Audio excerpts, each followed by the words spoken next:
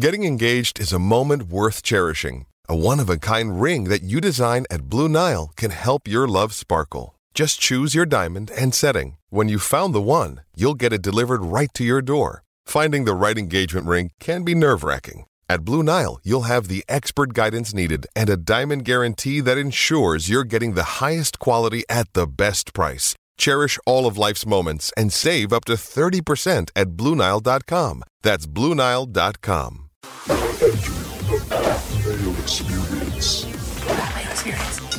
Pat Mayo Experience. Pat Mayo Experience. Experience. Welcome to the Pat Mayo Experience, presented by DraftKings 2020 Week 4 DraftKings picks and preview. If you out there are looking for an easier way to construct a whole bunch of lineups, I highly recommend FTNDaily.com. You can find the link in the description of this podcast and video. Use code Mayo. You get 10% off. There's free tools up there as well if you just want to see who the best offensive lines and defensive lines are. But you want to get the optimizer. You want those Jeff Radcliffe wide receiver versus cornerback matchups and the ratings that go along with them. The start versus sit tool that's up there right now, then you probably want to use code Mayo to get your hands on all of this, plus all the projections. It's better than listen to me just rattle off, hey, I like this guy. He's in a great spot. Now, you can go look at the projections and find everything out at FTNDaily.com. If you're looking for the cheat sheet for this, it's going to be out on Friday, as will my injury show on Friday evening. Then we're going to have all of the information. I'll be doing a Q&A on that show in the comment section as well. Then Sunday, 10 a.m. Eastern Time, myself, Brad Evans, we're breaking down the early news on Sunday, plus taking your questions live on Mayo Media Network. So please go sub now. Smash the like button to the episode as well. And in the comment section, give me your favorite play below $5,000 on the Week 4 main slate. It's the main slate. That's what we're talking about here. Just the Millionaire Maker slate on Sunday. None of these Monday games or games that were on Sunday that got pushed to Monday. We don't even know about those, if that's even going to be completely confirmed or not. But joining me on the line, first time this football season from DailyRoto.com, Davis Maddock, new background, looks good.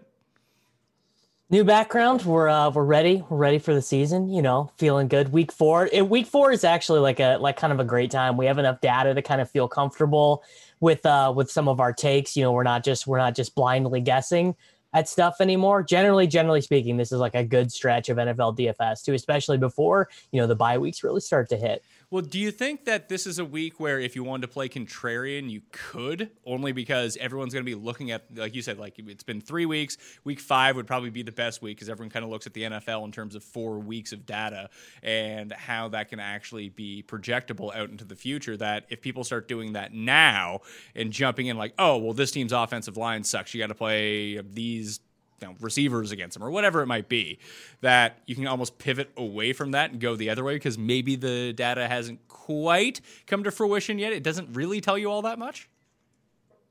I mean, this is just an insanely easy week to be contrarian in general because there's not one spot that's going to be like super, super shock. Like, you know, we don't have a Dallas, Atlanta, Dallas, Seattle sort of situation. We're going to have, you know, like the 2 last MVPs of the league, Lamar Jackson and Patrick Mahomes, are going to be like maybe 6% owned. I mean, this will probably, this game against the Washington football team is going to be like the lowest owned that the Baltimore offense will ever be in the history of daily fantasy sports. So like, I think you can get contrarian just because if you like a spot this week, like if you're like, oh, you know, I have some conviction on this offense, you're going to be able to get like incredible ownership percentages on whoever you like. It struck me as odd when I was looking at the game totals that the highest total game of the week is Saints-Lions. I was like, what? What's going on here? Doesn't that game scream under? Or maybe I'm just way off on this.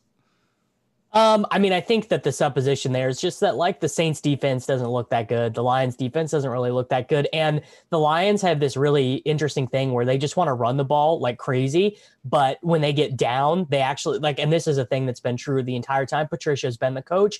They've been one of the slowest teams in the league when playing ahead and one of the fastest teams in the league when playing from behind. And, you know, obviously the bookmakers expect the Saints to get ahead in this game and there to be loads of passing attempts there. But it is weird because that is not even a game that like people are going to often like no one's leading their DFS show with that, I guess, except you. Yeah, well, it's mainly because I was wrong. That is not the highest total game of the week. That's a 54 game total, 56 game total for the Browns and your Cowboys.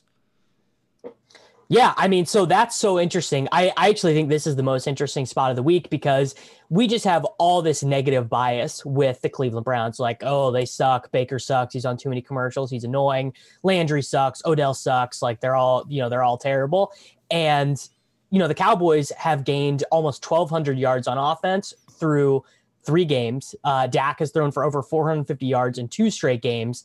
And, we saw last week Gallup was the one that was like 8% owned. My thoughts this week is that Lamb ends up being the one who's under 10% owned. But we have Odell, we have Chubb with Kareem Hunt, who has not practiced yet this week. And they called up Dontrell Hilliard from the practice squad. So kind of reading the tea leaves, seems like Hunt is either going to be limited or not active this week. And you're like, none of those Browns players will be over 10% owned in like Millie Maker style contests on DraftKings. So like that's just a game where like the negative perception bias is going to give you this like insanely good buy spot.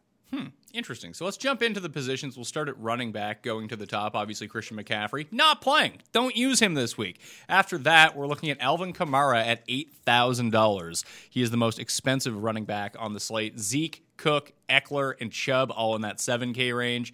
Then you have Jacobs, Taylor, James Robinson, Clyde Edwards-Helaire, and then Chris Carson, 6,300, but he's probably not going to play. So if we're just looking at that top end and you want to build around these stud running backs, if Michael Thomas is out again, and I don't know what his status is going to be as we're recording this right now, that Kamara has to be the lock button, doesn't he? Yeah, I mean, so even like in a what, like you're playing 150, you're playing 20 lineups. Like I would seriously consider locking Alvin Kamara. Like I think he projects like 2 points better than every other flex eligible position player on the slate. He had 13 receptions in that primetime game, had that, that insane 65-yard touchdown on the screen pass. I mean, he just looks incredible. Like he just looks like whatever was ailing him last year with the he tweeted that he had some sort of tear in his knee. I believe he had a concussion last year as well. I mean, he just was not healthy last year at all for the Saints, and that looks completely done. And Drew Brees is now 41 years old. He's not looking to throw down the field at all. He just wants to give Alvin Kamara the ball and let Alvin Kamara rack up that yak. I mean, I think that Kamara basically projects like Christian McCaffrey projects, except instead of being 10.2 on DraftKings, he's 8K. Like he just is a lock. Yeah, I think it depends on where you look at where your projections are coming from. I just think that the market share of targets without Michael Thomas around, even if Michael Thomas plays at this point, that Kamara has just been so good in these spots. And the Saints in a high game total tend to actually kind of live up to it. Breeze, especially, even over the past 3 years, despite the fact that he's not taking shots down the field. And this is nothing new for Drew Brees. It's just more glaring this time around because it's so few shots, so few air yards down the field. But he tends to come through in these big spots. Could you pair Breeze with Kamara and have that be a Saints stack if you wanted to? Yeah, I mean, I think that like that's not a very, obviously that's not a very conventional stack or anything like that. But, I definitely think that it is. I mean, could those two combine for 112 receiving yards and 2 touchdowns? Absolutely. Like, I think that you would just use Alvin Kamara like a wide receiver in that rule. So other than that, like, obviously, Zeke is going to be probably a fantastic play against Cleveland. Cook against Houston, I assume that game is now that game's going, right? On Sunday? From everything that we've heard, now granted, you and I are recording this on Thursday morning, that that could flip, something could change. I think, I literally actually, just as you and I are recording right now, like literally 2 minutes ago, the Titans Steelers game has been like officially postponed. Like it's going to have to be played later in the year. So I'm not going to say anything definitive about Houston, Minnesota yet. Oh, is that true? Like, so it's not happening on Monday night anymore. Yeah. Schefter literally just tweeted this like maybe 60 seconds ago. Okay. See, I'm glad you're on the news desk breaking all this stuff down. So that's going to be interesting. Tune into Friday's show so we can figure out, like, I guess if you have guys in the Thursday night game, you got to fire them up for like season long, but this is about DraftKings. Could you go Kamara and Zeke in a lineup and figure out the rest this week? So, I mean, I think you could. I think the hard part about that on DraftKings this week is we don't have any clear, like, super value play. Like, we don't have, like, a 3K guy that we feel really good about at wide receiver. We don't have, like, a $4,000, a $4,500 running back that we feel really good about. I don't even think that we have like punt defenses. So I mean, I think you could do it. I think the problem for that, for me, is that I like Clyde Edwards-Helaire just about as much as I like Zeke. Like, I think that they are very comparable plays, and you are getting $1,400 savings with Zeke in that spot. Well, tell me on Clyde Edwards-Helaire and why that he wouldn't be a worse play than someone like James Robinson against New England, or against Cincinnati, who is going to touch the ball like 20 times through the ground, on the air, get all the goal line carries, and it just seems like no one wants to play him. So, I mean, I do like James Robinson, let's say, like, relatively speaking, but I think that Clyde Edwards-Helaire is basically the best player at any position for their price. Like, he would be, if I was ranking, my top 10 overall DFS plays of the week, considering their cost, Clyde Edwards-Helaire would be mine. You kind of get the best of both worlds with him. It's kind of a blowout like it was against Houston, 25 carries, 138 yards, and a touchdown.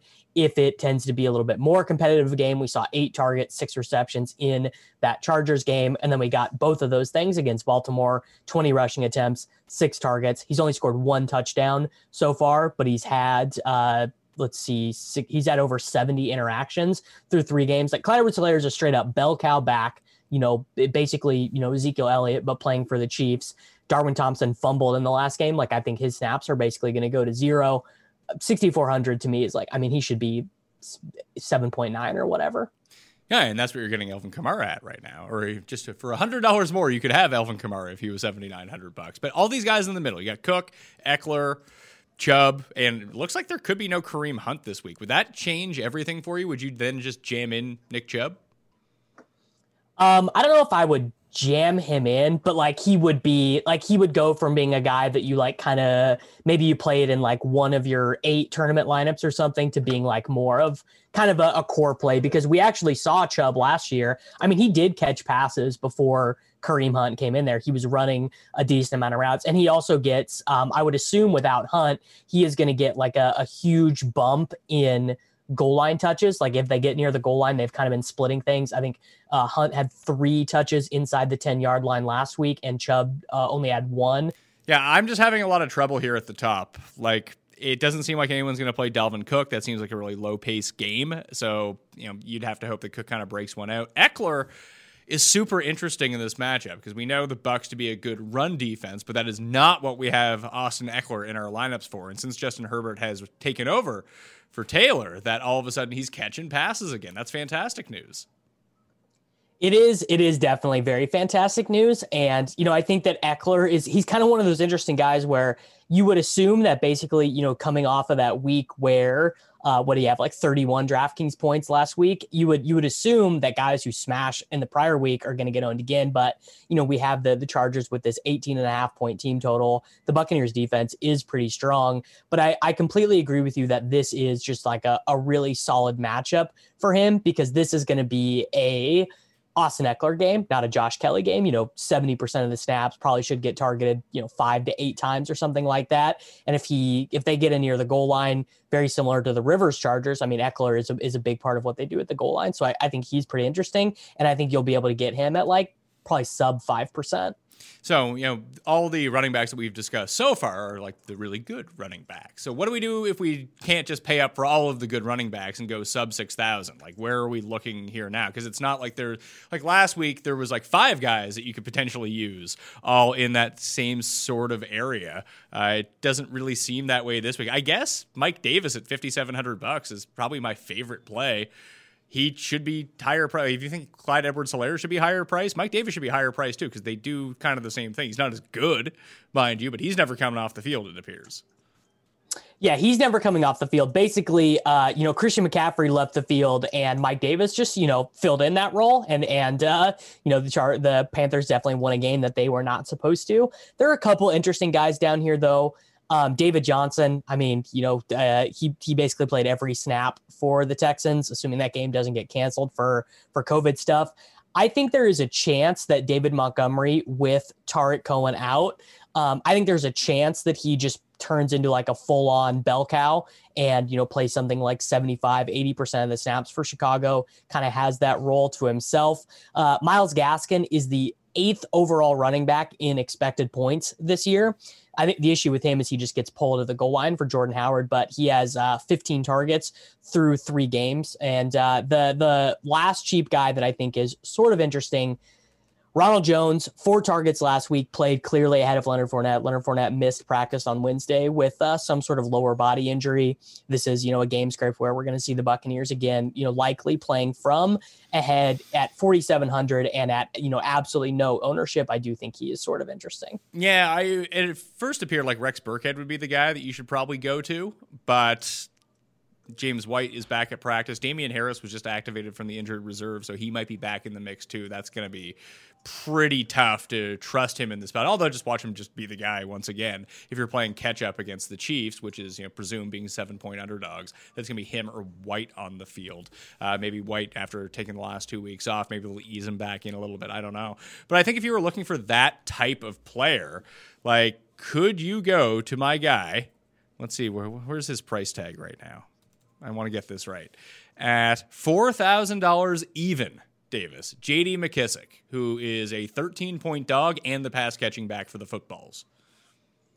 So I think the issue that you find with guys like J.D. McKissic is they are good enough to get like 13 DraftKings points, but they're not good enough to get like 30. And you just don't really want to be loading up on guys like that because we're trying to win a lot of money. We're not trying to min cash. And so like, could JD McKissic catch 8 passes for 56 yards? Yeah, I definitely think he could. I don't think that he could score like 28 DraftKings points though. Yeah, and then like even some of the better plays, like someone like Devin Singletary at 5,900, it looks like Zach Moss is going to be back. Well, that's not good by any means. And then I don't necessarily agree with you on David Montgomery. Like if it's going to be a difference between $100, like you said, I would just rather have David Johnson in that spot. Right. Like they're kind of the same guy at this point, except for David Montgomery hasn't been hurt and David Johnson's gone through the ringer of all these injuries where his high end production has fallen down to the level of where David Montgomery is right now. I get to see a lot of Cordero Patterson in that backfield, to be perfectly honest with you. I mean, I hope that we get to see a lot of Cordarrelle Patterson. That would make me very happy. I really like him and got him stashed on a bunch of these like deep dynasty leagues that I'm in. I would be in on Cordarrelle Patterson, third down back, get him on out in space, give him those jet sweeps and stuff. I would be in. I mean, in this range, it really is David Johnson. It just feels so gross because he's so old and slow. Yeah, that's fine though. $4,700. I know he appeared on the injury report with a shoulder problem his first time all year, but this would strike me as a Nyheim Hines game against the Bears. If it's going to be close, we just haven't seen the Colts play any close games except for week 1, the one game where Hines was good. The next 2 weeks, you get the Jets, you blow out the Vikings, you can just kind of run the ball into the ground. We got a heavy dose of Jordan Wilkins in week 3. Like that's not going to happen when there's competitive games. So if you do think this is going to be a competitive game against the Bears, I do think that if he's healthy, we see a ton of Hines. Yeah, I think that we should see a good amount of Hines. I mean, I guess we did kind of skip past Jonathan Taylor, and I'm kind of the opinion that much like we were just talking about with Clyde Edwards-Helaire, much like we were just talking about with Mike Davis, I think he is just underpriced kind of like as a whole, because I know that Jets game was really weird. But to me, I think the Colts have given us every indication that like they're going to use Jonathan Taylor like, just an absolute lead back. I think he is, phenomenal. He had 6 targets in that week 1 game. And I kind of want to like buy low on him at I believe he's 6,600 on DraftKings this week. Like I just kind of to me, it just doesn't matter the matchup because I think he's so good. And I think in competitive game scripts, he's just going to get the ball so much. All right, let's move to wide receivers. One guy you need to put in this week at wide receiver from the top end, the bottom end, who just sticks out to you as the best value? DJ Moore at $5,600 on DraftKings should see in between 22% to 26% of the targets against a pretty average Carolina or a pretty average Arizona Cardinals defense. And I mean, he's just a stud, and he's way mispriced. Well, you have him at 56. You have Robbie Anderson at 54. It does look like DJ Moore will probably draw Drake Kirkpatrick in this spot, where Patrick Peterson presumably will be on Robbie Anderson. Do you sweat Patrick Peterson anymore, or is he past that point? I mean, I don't really sweat cornerbacks in general, but I definitely do not sweat Patrick Peterson, who like hasn't had a good Pro Football Focus coverage grade in quite a while. All right, so maybe is that an offense you can kind of go to? Because everyone loves using Kyler, everyone loves using DeAndre Hopkins. Could you go to the other side of that game and just use the Carolina receivers? Yeah, I mean, I think a great and it doesn't even sound contrarian when I say it, but because Hopkins is so expensive this week, I actually think you can set yourself up pretty nice with you go Kyler, you go Hopkins, you can use Kirk if he's active, you can use Isabella if he's inactive, and then you can use DJ Moore, Robbie Anderson, Curtis Samuel, Mike Davis, and that's like a super awesome. Very like those plays in and of themselves do not sound contrarian, but that roster construction is going to be super not common. All right, so let's go to the top. You mentioned DeAndre Hopkins is the super duper high price player this week, $8,500. That is $900 more than Michael Thomas. Is Michael Thomas going to be back? Like, what's your lean on this? So I was thinking no, because high ankle sprains are, it's the worst for football players. It's like you'd almost rather have them like try and play through some kind of like knee sprain or something. But just this morning, the beat writers around the team were saying that the team is actually optimistic about getting him back. And that would be a very hard decision. What do you do with a maybe healthy, maybe not healthy Michael Thomas priced at $7,600, given that his normal DraftKings price is like $9,000, $8,800, $8,500? Like that would be a very tough spot to decide, I think. I think that would just have to be a pure pass for me, even if he does play. Like I'll risk him going off in this spot. But like you said, they were optimistic that he was going to play in that Monday night game against the Raiders as well, and then he didn't end up playing against the Packers. Like eventually, you get to the point where just sit him down and make sure that he's healthy. You're going to need this guy. Yeah, no, I mean you're clearly accurate there. I mean, like. They can probably win this game, and the qualifications for making the playoffs are a little bit easier than they've been in the past, with the seventh team making it. So yeah, I completely agree with you. It's just like why are we trying to rush Michael Thomas back from this ankle injury? Like, let's be smart. So he's at 76. After that, you go down to Tyler Lockett. He's at $7,000. Then it's Tyreek, DK Metcalf, Diggs, Allen Robinson, Amari Cooper, Cooper Kupp, and then Adam Thielen at $6,600. Keenan Allen, Chris Godwin's not playing, but Keenan Allen, Mike Evans, and Robert Woods in the bottom of the $6,000 area as well. Gallup's there. He draws a pretty tough matchup this week. If everyone's healthy on Cleveland, he would be the tough guy to start on Dallas, at least in my opinion. Then you have Chark and you have Golladay. So I think Chark is a really interesting guy to go back to. He's had this extended break. It looks like he is going to play with this chest injury. Obviously, if he doesn't play, do not play him. But everyone got screwed by Minshew last week, especially a lot of the season-long fantasy football people who picked him up, started him on Thursday night, and he was absolute trash. And I think a lot of that actually had to do with Chark not being available to him, but just the big plays that Cincinnati gives up. Like, even if you just want to do a mini and just say, hey, I'm going to play Minshew, I'm going to play Chark, and then I'm going to save a lot of money. And there's a few of those stacks that you can kind of roll out this week to save some money to pay up for the running backs if you wanted to. But I think just even independently, like everyone's kind of off Chark at this moment, that he is such a high upside player. I know the volume hasn't been there for him so far, but I just think his upside is so amazing in this matchup. I mean, yeah, we saw how terrible they looked without him, right? They looked like they had no offensive ability. Now, granted, the center was missing in that game for the Jaguars, and then their left tackle got kicked out as well in that game. So those were, kind of some overall systemic issues. But I do love the idea of getting Chark against this terrible defense, 6,000. And we will see. Maybe he ends up being 5% owned. So I'm with you on that one. I think that one's pretty sharp. The problem is that if I end up doing that and I go Minshew and I go Chark, I don't really know who to bring it back with. Like, I don't want to bring it back with Mixon. Boyd. You just bring it back with Boyd. Or T. Higgins? I think the problem with Higgins is like they priced him way up. Like, I would be really interested in Higgins at like 3,800, kind of given his role. But Boyd, I actually think for DraftKings scoring is probably underpriced. I mean, 13 targets last week, and we just like AJ Green, like you had a good run, bud, but it's it's time for you to go to the pasture now. Tyler Boyd is the top wide receiver there, I think. Of all these top-end options, like where else do you think you would go? Would it be the lower sixes? Would it be like starting at Lockett at $7,000 and like just jamming in the Seattle wide receivers once again with Russell Wilson and figure out the rest later. That seems to be a pretty good strategy so far. Like, and even like the two I have the most interest in, or the three I probably have the most interest in here, and I'll probably have to parse out who gets left off and who gets put in. But I think Tyreek against New England is super interesting just because it's Tyreek Hill and no one will probably want to play him against New England, which is always strange to me.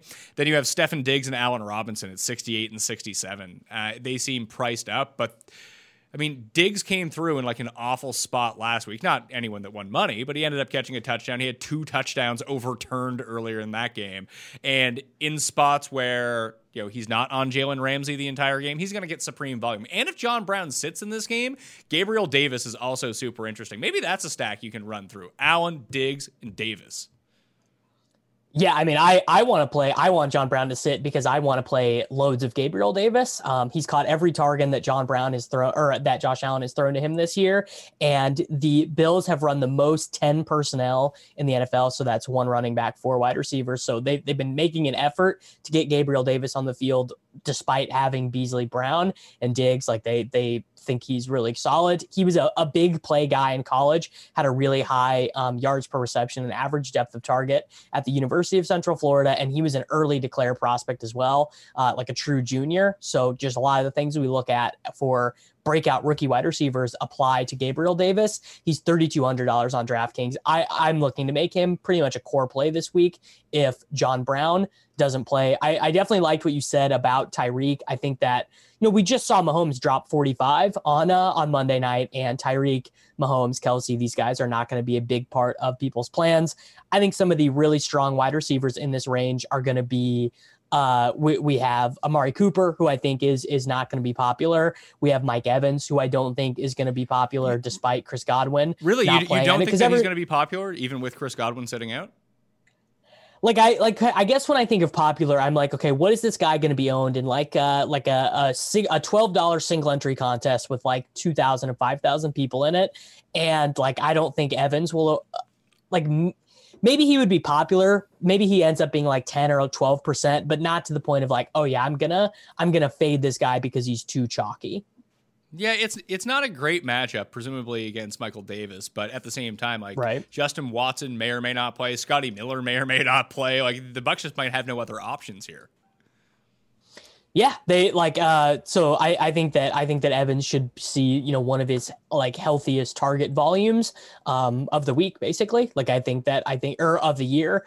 We saw it in week 2 with no Godwin. Evans had this total explosion game, made Brady probably look a little bit better than his baselines are. And Cooper Kupp and Robert Woods, this is the really interesting game because the Rams have this gigantic team total right now. It actually has moved up all the way to 30.5. But people just see that giant spread against no pun intended, the New York Giants, and are not interested in playing them. But I really want to play Robert Woods and Cooper Kupp this week. Well, we didn't really even talk about the Rams running backs, and I think a lot of it has to do with Cam Akers. But do you presume people will go to Darrell Henderson here in this matchup? Because on paper, it looks like a fantastic matchup against the Giants. But if you threw Akers back into that mix, you don't really know how the snaps and touches are going to be distributed. Let's say Akers is out. Do you then just go to Henderson? So I think that's actually really strong. Like, I think that you really want to. I think that you should want to play him because I don't think that Henderson is going to be a big part of people's plans. You know, Malcolm Brown did play like a relatively healthy amount last week. Henderson only caught 2 passes, but you know, if we're looking at guys who we think can get 30 plus DraftKings points and are outside of, you know, are not super expensive, I think Henderson is a great example of that guy. Yeah, it seems like everyone's on like an even playing field. I'm just looking at the projections right now, and there's not a huge disparity between like DeAndre Hopkins rates out the best. No big surprise there. But after that, like it's like Lockett is second in the projections. Like Juju would have been up there, but obviously he's not on this slate anymore. And then your guy, DJ Moore, is like the next one. So maybe DJ Moore is the best value on this slate at wide receiver, like you said.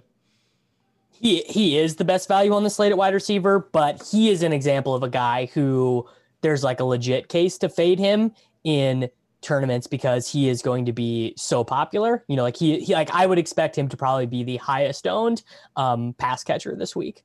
Really? What about someone like Justin Jefferson, who's down at $5,200? If he's actually going to remain on the outside, This game I just find very confusing. I think a lot of people are going to stay away from this game just because it got taken off the schedule, then put back on the schedule, and it's 2 0-3 teams. It's not super exciting, but it does feel like there's a lot of fantasy goodness that could come from here, whether it's Thielen, whether it's Jefferson, whether it's Cooks, whether it's Fuller, David Johnson, Dalvin Cook. Like, all of these guys seem like they're going to be supremely underowned. Yeah, I mean, also, specifically as it relates to Jefferson, he just got this massive price hike, right? So he's now sitting at 5,200. That is a big price jump. Like, he is more expensive than Darius Slayton, more expensive than Anthony Miller, more expensive than Curtis Samuel. He should be. He should be more expensive than all those guys, by the way. Oh, for sure, he should be. But just generally speaking, like that's not kind of what DraftKings has done historically, like bumping up guys $1,000 after I guess at running back they do it, but it happens a little bit. It happens a little bit slower at wide receiver than at tight end and running back and quarterback. So I think just the fact that Jefferson got such a price hike is really going to keep his ownership down. So in the 5s, besides DJ Moore, is there anyone else that you're like? Would you play Jefferson at this price? Maybe I would in tournaments. I haven't gotten down to building everything out yet, but Will Fuller, 5,900, Devontae Parker, 5,700, Robbie Anderson, 5,400, CeeDee Lamb, 5,400, Jarvis Landry, 5,100. Like, this range is full of guys that I actually think are really strong plays inside of game stacks. So if you were constructing your lineups and you ended up paying double up or even triple up at running back and really solidifying your touches that way, you're probably going to need to take 2 guys from either the very low end of the 6s or in the 5s. Would you be comfortable making your lineups that way?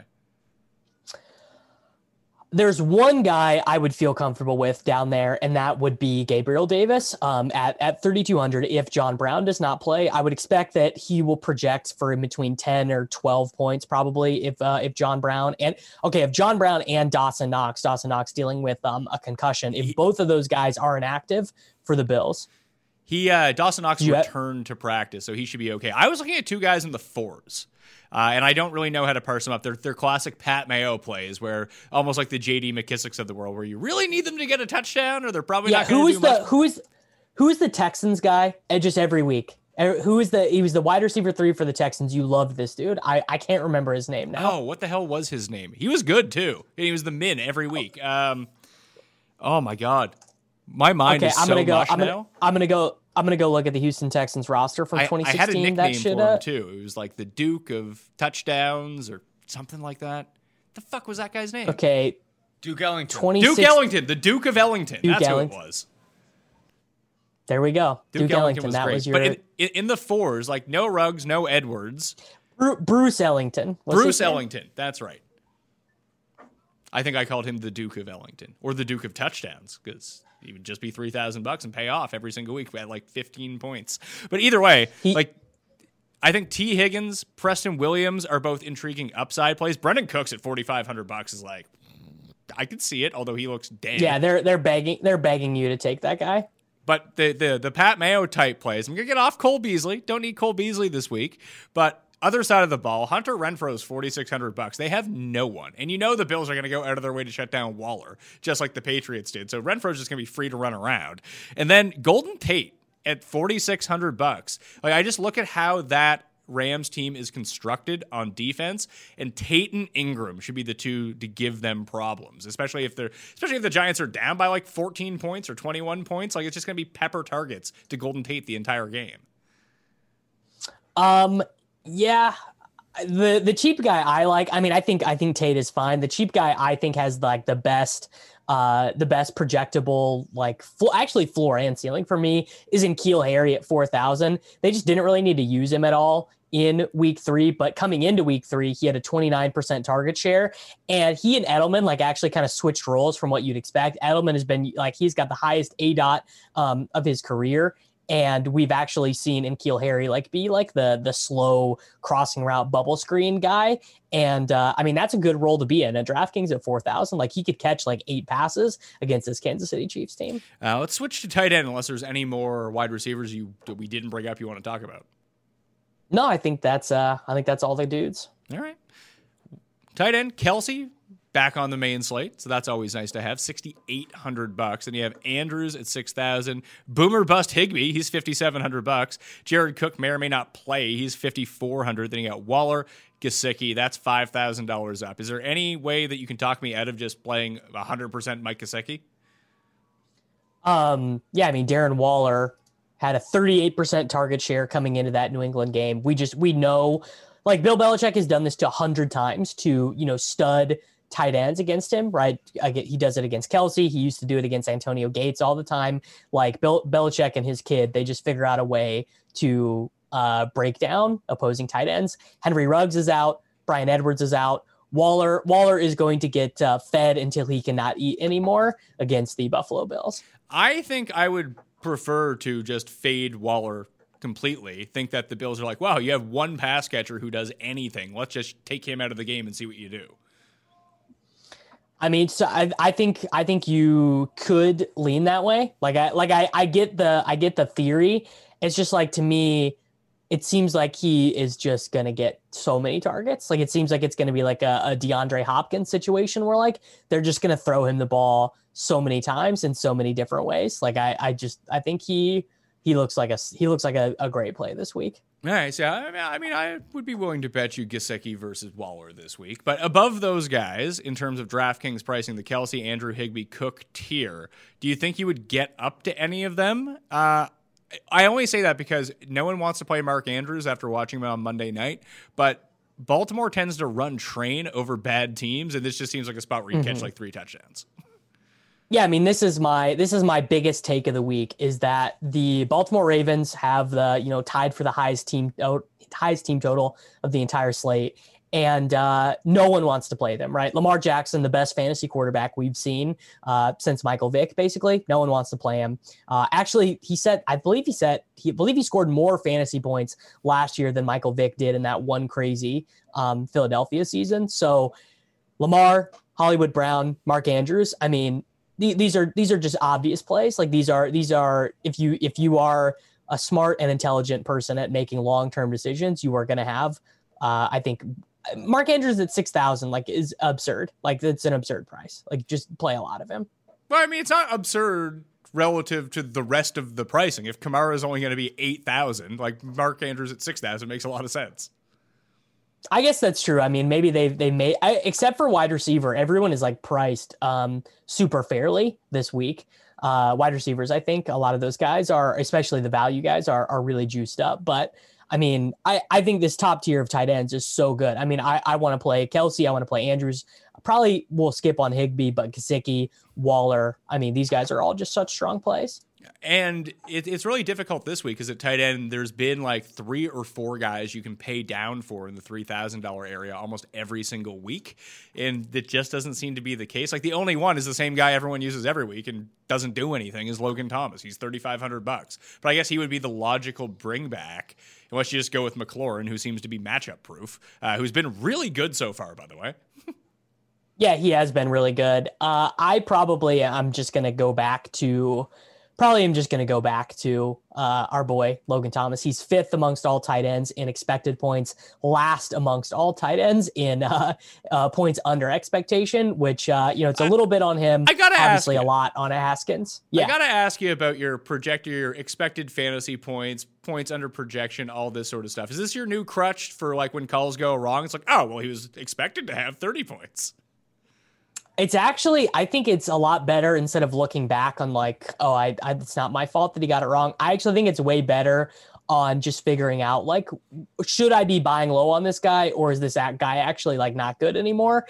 So like guys who are racking up a lot of expected points, but like, not scoring a ton of points. I think those are interesting situations to look at and be like, should I be playing more of this guy or not? All right. Where can you find all of this stuff? Like, just for people out there, because I've heard it more in the past 7 days than I have my entire life. That people just using this, like, who used it first, and why did everyone like clamp onto it? Is it because it just involves Logan Thomas? Like, he seems to be the poster boy for it. Expected points have been around for a while. We have on Daily Roto, we have like air yards data and stuff that includes like expected receptions, expected yards that the guys should have gained. But then on RotoViz, they have the expected points tables for everybody. So you can go to there. I believe it's the weekly player stat explorer under the tools tab on RotoViz, and you can just sort by expected points and actual fantasy points, and then fantasy points over expectation, fantasy points under expectation. And it's really simple, right? It's not actually a very complex formula. Basically, it weights every touch, whether it's a carry, whether it's a target, whether it's a pass attempt, takes into account the location on the field where that play is taking place, and how close it is to the end zone and everything, and then assigns that relative to how many fantasy points should be scored there on average. Basically, it's not like mind-bending math. So, I mean, the thing that we use over at FTN, so if you go to ftndaily.com/air-yards, it's the air yards tool. It's completely free to go use. There is a thing that we have up there called weighted average, the Whopper, which includes... It's an average that incorporates a player's share of team targets and their team share of air yards into it. So I guess that's relatively around the same thing. So if you look at that right now, you have Crowder, Edelman, Allen, Keenan Allen, Thielen, Hopkins, Odell, DJ Moore. Then you start getting into quarterbacks and things like that. But if you just sort by wide receivers, those would be the guys that come up. If we do it by tight end, the highest guys are Waller, Andrews, Logan Thomas, Kelsey, Henry, Mike Gesicki, Zach Ertz, Jared Cook, Noah Fant, Jonnu Smith. So a lot of guys that are not on the main slate this week. That's why I like Gesicki so much. I just think that Waller can be taken out of this game. The only other one that I would look at from the $3,000 area, and I don't know if it's going to be one of these things where people will say, oh, it was lucky he's washed, or people will be like, hey, Jimmy Graham's been pretty good. I actually think he has been pretty good, and everyone kind of overrates Anthony Miller, who just doesn't play a lot for the Bears, but when the Bears are chucking, Jimmy Graham is out there and running routes. Yeah, no, he is. I mean, Jimmy Graham feels disgusting to say, but like when the Bears are in a competitive game script and having to throw, they're playing Jimmy Graham, they're targeting Jimmy Graham. He actually is a legit play. So yeah, I'm good with going Graham over Logan Thomas this week because I just think people continuously go back to Logan Thomas. Is there anyone in that 4K range? I mentioned Evan Ingram earlier. He's been kind of trash, but this does presumably seem like a good matchup against the Rams. Yeah, it does seem like a good matchup against the Rams, and people are all the way out on Evan Ingram. I think actually a super interesting tournament strategy. I don't know if I have it in. Oh man, I can't talk. I don't know if I have it in me to do this strategy, but it would be to use Jared Goff, double stack him with Woods, Kupp, and or Higbee, and then use the Giants bringbacks and basically say, look, if the Rams are going to go off, right, if the Rams are going to pass for 350 plus yards, it means that the Giants are able to score points on offense, and that's really going to come through Ingram, that's going to come through Tate, and that's going to come through Slayton. None of these Giants running backs are playable, at all. And we've seen Daniel Dimes, like he just plays this really high volatility style. And it would not surprise me, to see the Giants be able to put up all these points. I guess the biggest issue is their coaching is just so bad. But Ingram, to me, I think is like a super, super interesting play. All right, let's talk QBs. Let's talk the best stacks of the week. I've got a few narrowed down. It's funny that we've brought up this Carolina game a little bit, and it's mostly been on the Panthers side of the ball, not the Cardinals side of the ball. But I guess we expect them to be trailing, although they're only 3-point dogs at home right now, which seems like a crazy line to me, which means it's probably a trap game. Like there going to be no points scored in this, whatever. But can you talk me out of Fitzpatrick? Just Fitzpatrick, Gesicki, they're going to score points. They're going to be throwing. Why not? I won't talk you out of Gesicki, but I just think that like Ryan Fitzpatrick as like a chalky, attractive, semi-popular option in a week where we're going to see all-time lows for ownership on Mahomes, on Lamar. Like I can't. I would much rather play, for example, Patrick Mahomes and Mecole Hardman than Ryan Fitzpatrick and Devontae Parker. Why Mecole Hardman? Like it's almost like that J.D. McKissick thing where it's the opposite, but at the same time, like even if Hardman gets his like one catch, like is he really winning you a week? Well, last week he actually led them in receiving yards and almost had 2 touchdowns. He had the one deep touchdown and then had the other one that he dropped.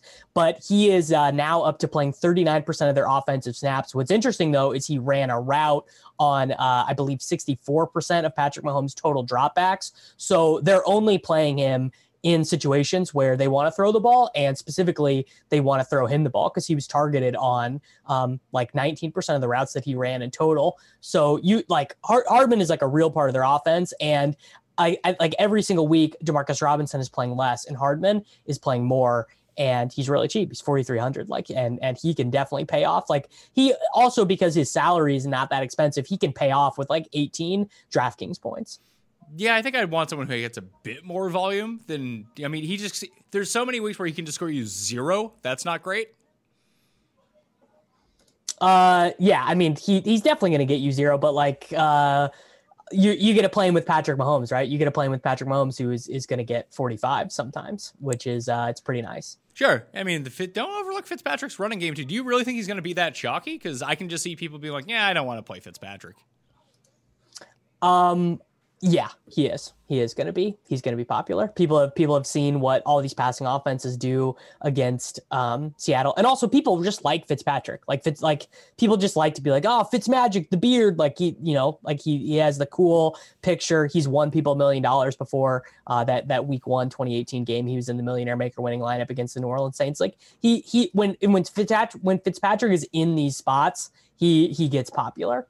Okay, so let's say we cross off Fitzpatrick then from the bottom. I'm not necessarily doing that, but for the context of this conversation, let's do that. If you did want to pay down and have a cheaper stack, I mentioned Minshew and Chark. I actually do like that a lot. He's only $5,900. Chark is $6,000. You just get to double up on, for less than $12,000. You can do whatever else you want with your lineups. The Carolina guys with Teddy B being $5,600. But if you want a contrarian stack that's also not very expensive, people want to play Fitzpatrick mainly because Seattle scores so many points. That means you're always going to be throwing. They give up a ton of points. The first team to score over 35 and give up over 25 in their first 3 games to start the season ever.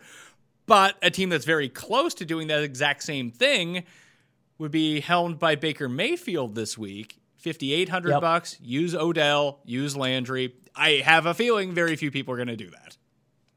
I mean, literally no one, right? I talked about it earlier in the show. Like, people just have all this negative bias against the Cleveland Browns, and it's just like it's like so clearly like a windmill spot for the Browns offense, like, and for the Cowboys offense. Like, this probably is going to be the highest scoring game of the week. Like, you want to get guys in this game, and yeah, I mean, Baker's much cheaper than Dak, right? But he could get 30 plus DraftKings points here. Yeah, Dak is at 7,200. The problem with all these top end guys is we couldn't really find a bunch of value at all of the other positions where there's very obvious pay down spots that paying up for a quarterback is just really tough to do. Hence why Lamar and Mahomes and even Josh Allen, for that regard, who's in a fantastic matchup against this beat up Oakland team, like that would probably be my primary stack if John Brown doesn't play. It would be Allen, Diggs, and then go down to Gabriel Davis just because he is so much savings. And I would probably bring it back with Renfrow. You'd probably bring it back with Waller.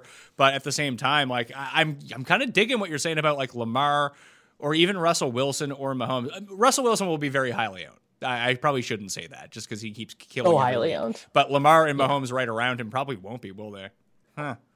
No, I mean, I literally think that the 16 games that Lamar is going to play in the regular season, I think that this week is going to be the lowest he is owned. This will be the nadir of Lamar ownership. I guess if you wanted to do a contrarian stack, looking at it right now, that's not super expensive, which could make a lot of sense. Deshaun, Fuller, and Brandon Cooks. Yeah, I mean, the interesting thing about that is like, I can't decide how contrarian that's even going to be. Like, I want to think of that as being very contrarian, but I kind of feel like people maybe gravitate towards that game a little bit. I'm not super sure about that, either way, but like, yeah, I mean, this is the total buy spot for Deshaun, for Cooks, for Fuller. I mean, I love those guys. And, I don't even want to sweat quarterback ownership like all that much because guys don't get like crazy owned. Like, it's very rare to see quarterbacks above 15% or anything like that. in tournaments. But Fuller, if we get, like I don't know, like a good practice report, like, oh, Fuller looks good in practice, whatever. Like I could see him really picking up some steam as the week goes on. Any other quarterbacks that it just seems like it's quarterbacks either in really good spots or quarterbacks in really bad spots? I guess the only one we didn't talk about is Goff, if you like Woods and Kupp. Yeah, I mean, I do like Goff from a bring back perspective, especially because like we were talking about how so unaffordable some of these guys are. So just for example, if you put Goff in your lineup, and here, let me go to Giants Rams. So we go Goff, we double stack him with Kupp, Woods, we put Evan Ingram in there at 4,400, and then we put who do you like better, Slayton or Tate? Tate. Okay, so we put Tate there. So we have our stack and our bring back, and we put let's just put in the Bears defense here, just totally random, just based on salary. We have just over $6,000 left per slot, so that pretty comfortably leaves you in the Clyde Edwards-Helaire, Mike Davis, and then whatever you want at flex range, and like that's a 6 stack. That's a super unique lineup, right? The double Giants bring back. Yeah, like that's like a really unique way to build tournament rosters, and much cheaper. Like you don't have to use pieces like Gabriel Davis or Logan Thomas in that lineup to get other good players. Could you use Daniel Jones against the Rams? He's going to run. He's going to run, and he just plays this super volatile style of football where like he's just as likely to have 4 touchdowns as 4 fumbles. So I'm in on that. Yeah. Yeah, and he's $5,100. Like, I don't really know. We've just talked about like 12 quarterbacks, and he would be probably at the very bottom of that list. He just happens to be the cheapest of all those guys. I think that if you were committed to playing Fitzpatrick or a low end type of salary quarterback, that you could either go up to that Teddy Bridgewater Baker, or you could just go down to Daniel Jones if you were really worried about ownership on Fitzpatrick. I'm really not, though. Like, I'm pretty kind of gung-ho to play Fitzpatrick. Yeah, I'm not like, oh man, Fitzpatrick is going to be 19% owned and stuff. Like it's just like the idea of playing a popular Ryan Fitzpatrick. It never sits that well with me because his range of outcomes is so wide. Like Ryan Fitzpatrick, you could tell me he got benched for Tua or he threw for 6 touchdowns, and both are like equally believable to me. All right, let's talk defenses before we get out of here. I don't have really a clear feel on any of the paydown ones this week. Like the Rams at 3,900 are very clearly the best defense of the week, but they're $3,900. It's tough to get into your lineups. You mentioned the Bears just kind of randomly as a paydown defense. They're $3,100. So they're not like super duper cheap, but this is where we get into a situation where you said like the stats haven't quite matured yet to the point of where you want them. So if you go to ftndaily.com, there's offensive and defensive line rankings up there in terms of pressure rates on quarterback. And Indy kind of rates out really well in both. They protect the quarterback really well. They get to the quarterback really well. But this is not matchup agnostic. It's factoring in that they've played some pretty shitty teams so far. Like, do we really think that Rivers is just going to be under zero duress the entire season? What happens when the Bears get into his face a little bit? I mean, they're almost out of receivers at this point. I don't think they can run the ball 45 times. That this was kind of my thought process, and I think a lot of people's thought processes against the Jets last week. The Jets kept throwing pick sixes, and they never had a chance to do anything. That if this is a competitive game and Rivers has to throw, he's going to make mistakes. Yeah, I mean, I think the Bears are in a good spot just because I think that Rivers has shown he just is so turnover prone in general. Like through the last decade of his career, the guy just loves to throw interceptions. Guy loves to turtle and take sacks. So yeah, I mean, I think the Bears are in a good spot. I guess the trouble I'm having on DraftKings this week with defenses is like, the teams I want to pay up for at defense, I like really want to pay up for, like the Buccaneers at 3,400, but like basically from the Seahawks down, like I feel like every defense is just kind of like their outcome is going to be totally random. And I don't feel strongly about any of them. I do like the Bears. I think the Bears at 3,100 would be the team I would be, kind of most interested in playing. But a ton of these teams, I'm just like, you're totally nothing to me. Like, I don't think you can do well at all. Well, looking at it right now through the lens of pressure rate, that the defense is going to bring on opposing quarterbacks and put them into a position where they're favorites in the game, or you expect the opposing quarterback to have to drop back and throw a lot. Kansas City gets a 30% pressure rate. They're 7-point favorites. I mean, Cam's not immune to 4-pick games. Cam not immune to 4-pick games, not immune to a fumble here or there. Yeah, I mean, the Chiefs just are always going to be a good fantasy defense because they're like always playing up by 10 points. And that's pretty strong. So I could see them being a pretty strong tournament play. I think the issue is, I mean, I like Cam a lot as a play. I think he might run like 20 times this week. Well, that would be a problem against the opposing defense then. Like, it really depends on how quickly, if you think that the Chiefs can jump up in this game, that if they're up, I mean, Cam's going to run, but it's not going to be designed runs by him if they're down by 14. It's going to be him dropping back, looking downfield, seeing nothing, and taking off himself, which does open the door for more sacks, fumbles, that kind of thing. So I'm not necessarily against that, but if we turn into a game where this is really competitive and it's a really close game, the Patriots are just going to run the same offense they did last week against Oakland, and there is no fantasy points to be had for the opposing defense when you run the ball 90 times.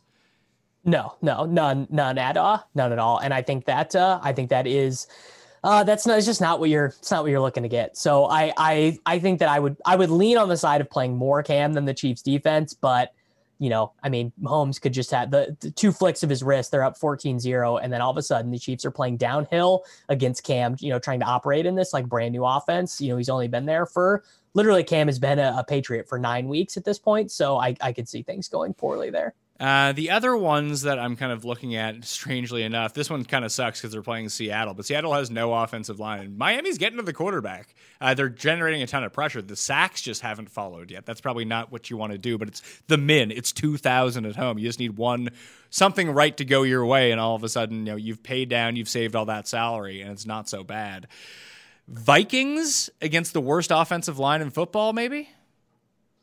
Yeah, I mean, the Vikings are totally terrible, but I think just for their price and just for the fact that, even if they give up like 31 points or whatever, you still feel pretty comfortable that they will be able to generate some sacks. Like they'll still be able to, have a chance for some turnovers and stuff. And they are, not like at 2,800, they're not crazy expensive. I think I would maybe even go the other way and actually just take the Texans though, and just be like, dude, Kirk Cousins is the worst. Like Kirk Cousins is just terrible. So what's the point? Well, strangely enough, Kirk Cousins is the second best quarterback over the past 2 years against the blitz. It seems like when he has less time to make decisions, he is better than when he actually has time to think about it.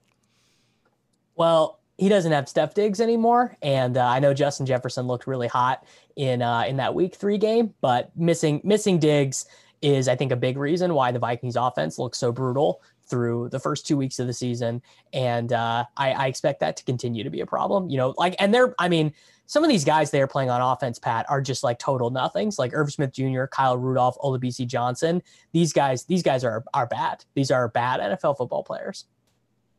The best offensive lines in football so far in terms of avoiding pressure on their quarterback, the Bucs are actually the best. The Colts, the Packers, the Saints, the Panthers, the Cardinals, which seems kind of crazy, the Chiefs, the Eagles. The Eagles' offensive line somehow has kept Wentz upright, despite the fact that it doesn't seem like they should at all, just based on how poorly he's played. And then it's the Lions. If we're looking at the worst offensive lines have been the Texans, the Niners, the Broncos, the Vikings, the Seahawks, the Jets. Like if you just looked at pure matchups of bad offensive lines versus good defensive lines and the pressure that they generate, it's actually like Kansas City and Miami, which is the craziest thing of the week.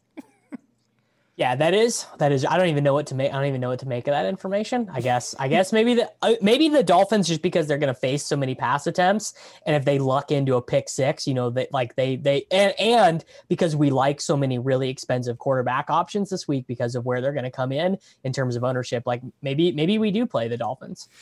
It would have to be one of those things where are you good? Like what's the most negative you can score on DraftKings scoring as a defense? Like -4? Let's look at the rules. I don't even know. The most negative that you can score on defense, 35 plus points allowed is -4. So, let's just even assume, let's assume the Seahawks score that amount of points. We would get 6 points for a touchdown.